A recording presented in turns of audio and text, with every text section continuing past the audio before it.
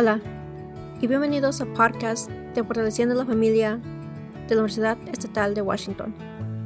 Estos episodios describen habilidades claves de comunicación y relación familiar para apoyar a todas las familias. En el episodio de hoy compartiremos sobre construyendo puentes.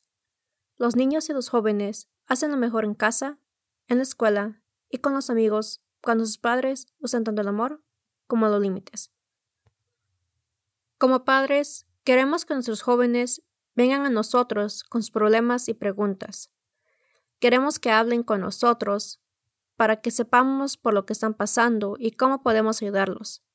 Pero a veces nos preocupamos tanto de lo que nos dicen que terminamos interrumpiéndolos, diciéndoles qué hacer. Cuando los jóvenes vienen a nosotros con su problema, puede haber una tendencia de dar una solución y ofrecer consejos en lugar de escuchar.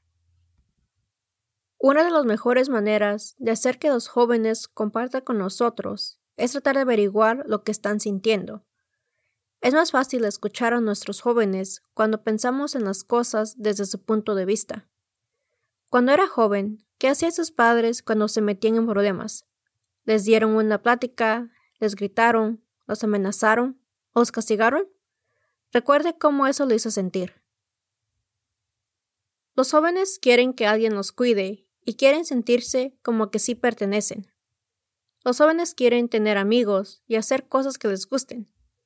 Los jóvenes quieren tener alguna autonomía sobre qué pasa con ellos en vez de que les digan qué tienen que hacer.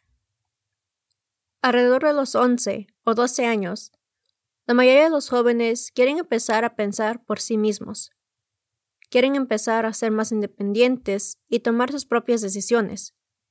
Cuando esto sucede, no significa que mamá o papá ya no sean importantes. Solo significa que nuestros hijos están creciendo y empezando a querer más independencia en sus propias vidas.